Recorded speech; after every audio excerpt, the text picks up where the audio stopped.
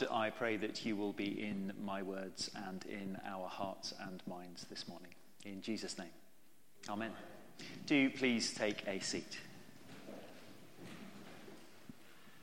Well, a very good morning to you all, and congratulations for making it here on time on a Sunday on which we've, of course, lost an hour of sleep, but obviously only have the one service this morning as well. I've got the pleasure of bringing you all greetings and love and prayers from Lee and from everyone at Howthorpe Hall on the church weekend away, which, quite frankly, I left jolly early this morning in order to be with you all here, although Esther had, of course, already woken up anyway. I'm sure that almost all of you, if not all of you, will be aware that today is Mothering Sunday. Mother's Day, as almost every card manufacturer on the planet would have you believe. But I'm sure that there are some others of you out there who also, as I do, hunt to the very back of the racks for the one card that still calls it by the traditional, and my mum would most definitely say correct, Mothering Sunday. Mothering Sunday is perhaps one of the most bittersweet days of the whole calendar. One which, when we have a largish group gathered together as we do this morning, has the capacity both to combine gratitude and celebration, as well as discomfort and pain, grief and joy. Many of us, I imagine, will be full of gratitude for relationships with our mothers, whether still today or in years past. But I'm certain there will be plenty of other feelings swirling within many of us this morning as well. It's also, of course, somewhat ironic that you're being addressed this morning by me, someone whose experience of motherhood can only ever be passive, as one who's received my mother's love and never given love as a mother. I know from what I see as a husband and a father that however much I love our little Esther, there seems to be an additional level of emotion, a maternal bond, something extra that exists between Claire and her, and that I can ever only know from the outside. But let's turn to Scripture to reflect on these questions around mothering and motherhood, and the feelings towards these that each one of us bears. I'd like to suggest this morning that there are perhaps three areas for us to consider. And the first of these three strands of thought holds up a mirror to our own experience in the way in which various mothers are described in the Bible.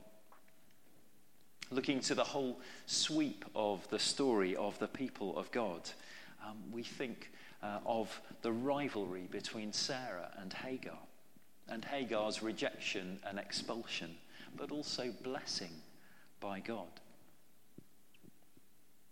We think perhaps of the disastrous actions of Rebekah as a mother, her favoritism for Jacob, sowing a discord and conflict between him and his brother Esau.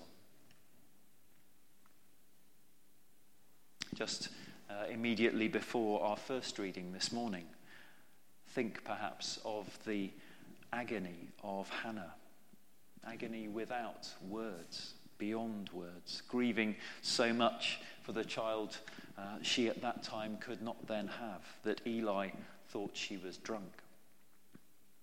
And then in our passage itself, having been so blessed by God with the gift of tiny Samuel, Hannah goes through with the unbelievably hard decision to honour the vow that she'd made to the Lord, to give Samuel to him for all the days of his life. Hannah understands that all she has, all that we have too, even to the extent of her prayed for, ached for, precious son, is only ever a gift from God. And in her prayer that follows our passage in chapter 2, she declares the goodness of God and her trust and rejoicing in him. A remarkable prayer to give, given all that she has gone through, and also given that the other children that come to her later are not yet arrived. This remarkable prayer, despite all she has had to endure. Think too of Mary standing at the foot of the cross in our gospel reading, not only seeing her own son die, but seeing him tortured and publicly humiliated in the most demeaning way possible. So often, while men are busy with the great affairs of state, fighting wars and building cities in the biblical narrative, we see the whole kaleidoscope of human emotion in these mothers. But there's a different dynamic at work here as well. Yes, it is true that many parts of the biblical narrative do depict the doors of history turning on the actions and decisions of powerful men, with the future of nations determined on battlefields or in the councils between kings and their male counselors, priests and prophets. But there's also another equally important narrative where other doors, just as significant, hinge on the courage and the commitment of mothers such as those to whom I've just referred, and the decisions that are made at home, by the hearth, in the domestic situation. Think in this context, perhaps, as I preached on just this last Sunday, of Boaz and of Ruth, the foreign widow, the outsider, whose loyalty and determination to Naomi, her mother-in-law, led her to become the great-grandmother of David, Israel's greatest king, and a key part of the lineage of Jesus himself. So firstly, Scripture's narrative holds up a mirror to our own all-too-human experience in its portrayal of many different mothers. Secondly, Scripture explores the nature of God's love for his people. God is, in different ways through the biblical narrative, described as the father of his people, most fully in the teachings of Jesus himself. And God is never, in the biblical narrative, called our mother. However, God's love on many occasions is characterized in motherly terms. There are motherly themes in Psalm 131, where the psalmist describes his soul as being like a weaned child. His relationship with God is like that of a little toddler resting in his mother's lap and enjoying her company. A similar image is found in the promise of Isaiah chapter 66, verse 13, where God comforts his people as a mother comforts her child. In verse 8 of Psalm 17, perhaps familiar to you from the formal liturgy of night prayer of Compline, the psalmist entreats the Lord, "Keep me as the apple of your eye, hide me in the shadow of your wings." A beautiful maternal image on which Jesus himself picked up in Matthew 23. He longs to comfort Jerusalem as a hen gathers up her chicks under her wings.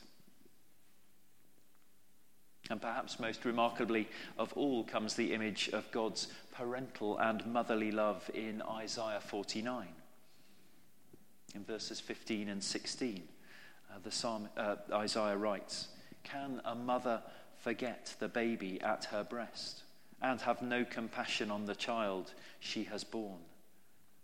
Though she may forget, I will not forget you. See, I have engraved you on the palms of my hands.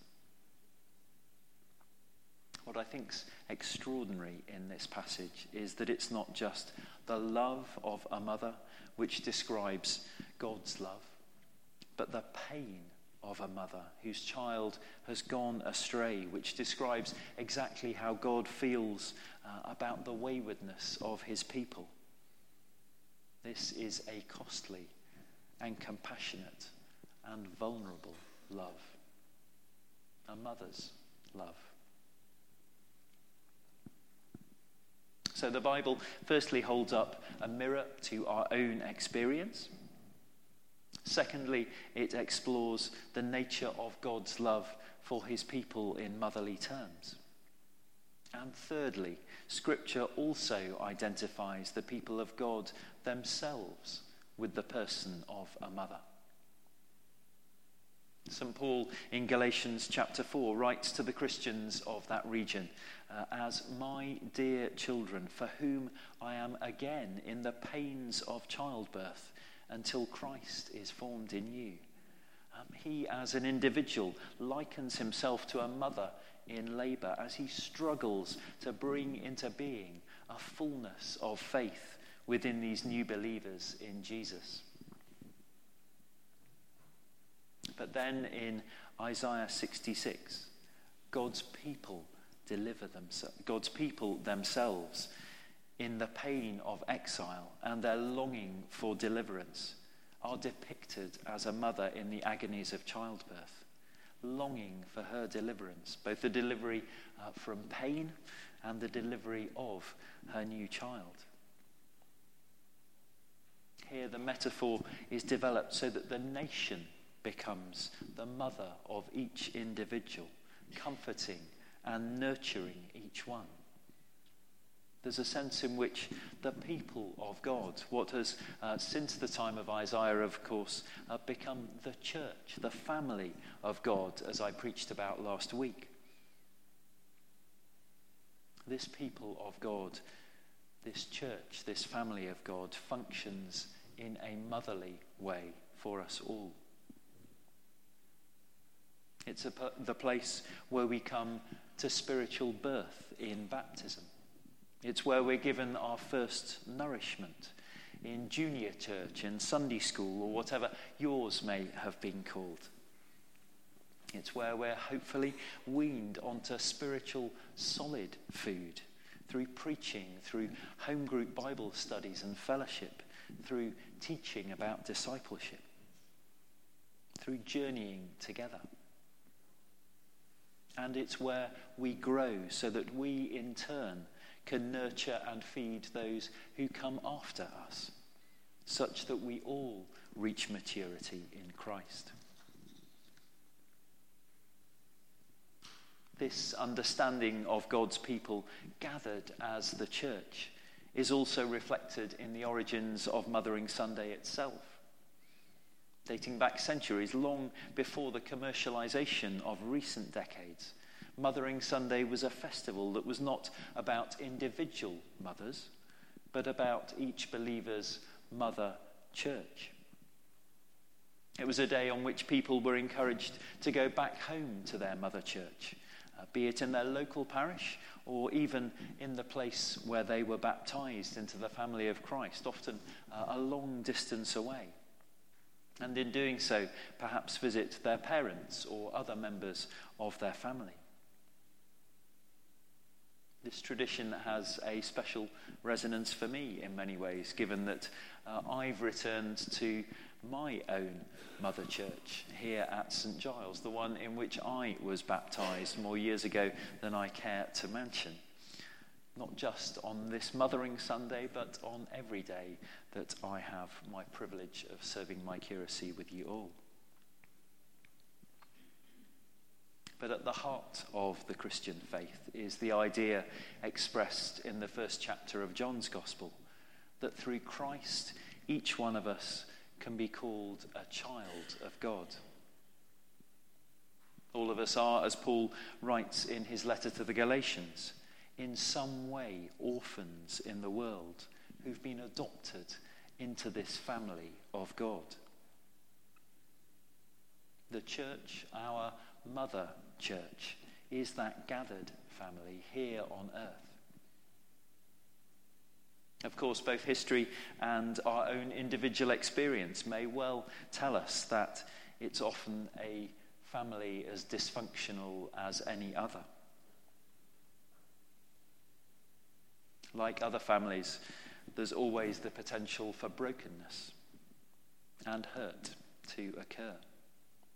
And yet, at our best, we can be a community of people who are ready to step forward whenever a brother or a sister is in need.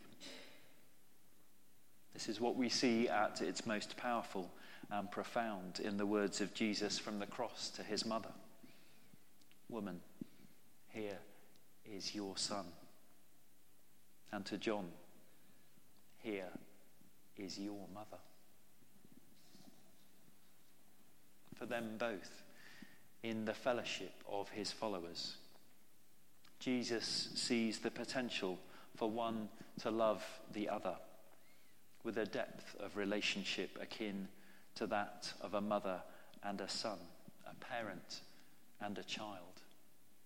And he calls them into that. And as he saw that potential in them and called Mary and John into that place then, Jesus sees that potential in each one of us now too, in his followers today. And he calls each one of us into that as well, into that potential for parental relationship, for a mother-son, for a sister to brother, for father to daughter relationship, a family relationship. So, on this Mothering Sunday, let's celebrate mothers, whilst remembering too those for whom such an occasion is painful and difficult as well. But more than that, let's remember that the church is called to be God's faithful and loving family. And a family that is, in our case, absolutely one St. Giles family, regardless of whether you're a family member who is here in St. Giles building itself this morning, or whether you're one of our family members on the weekend away at Hothorpe Hall. We're all members of a community that's been baptized with a grace that enables us to be a family that goes beyond biology. It's our God-given duty in such a family to provide a place of community and of love for those who lack, for those who have lost, and to be a home for the widow and the orphan alike. For the sake of each one of them, this is the kind of family we need to be. Not only this Mothering Sunday, but every single day. And so knowing the motherly love of God and experiencing this through our mother church, let each one of us know that this is our home, that this is our family of God. And it's to here that each one of us truly belongs. In Jesus' name we pray.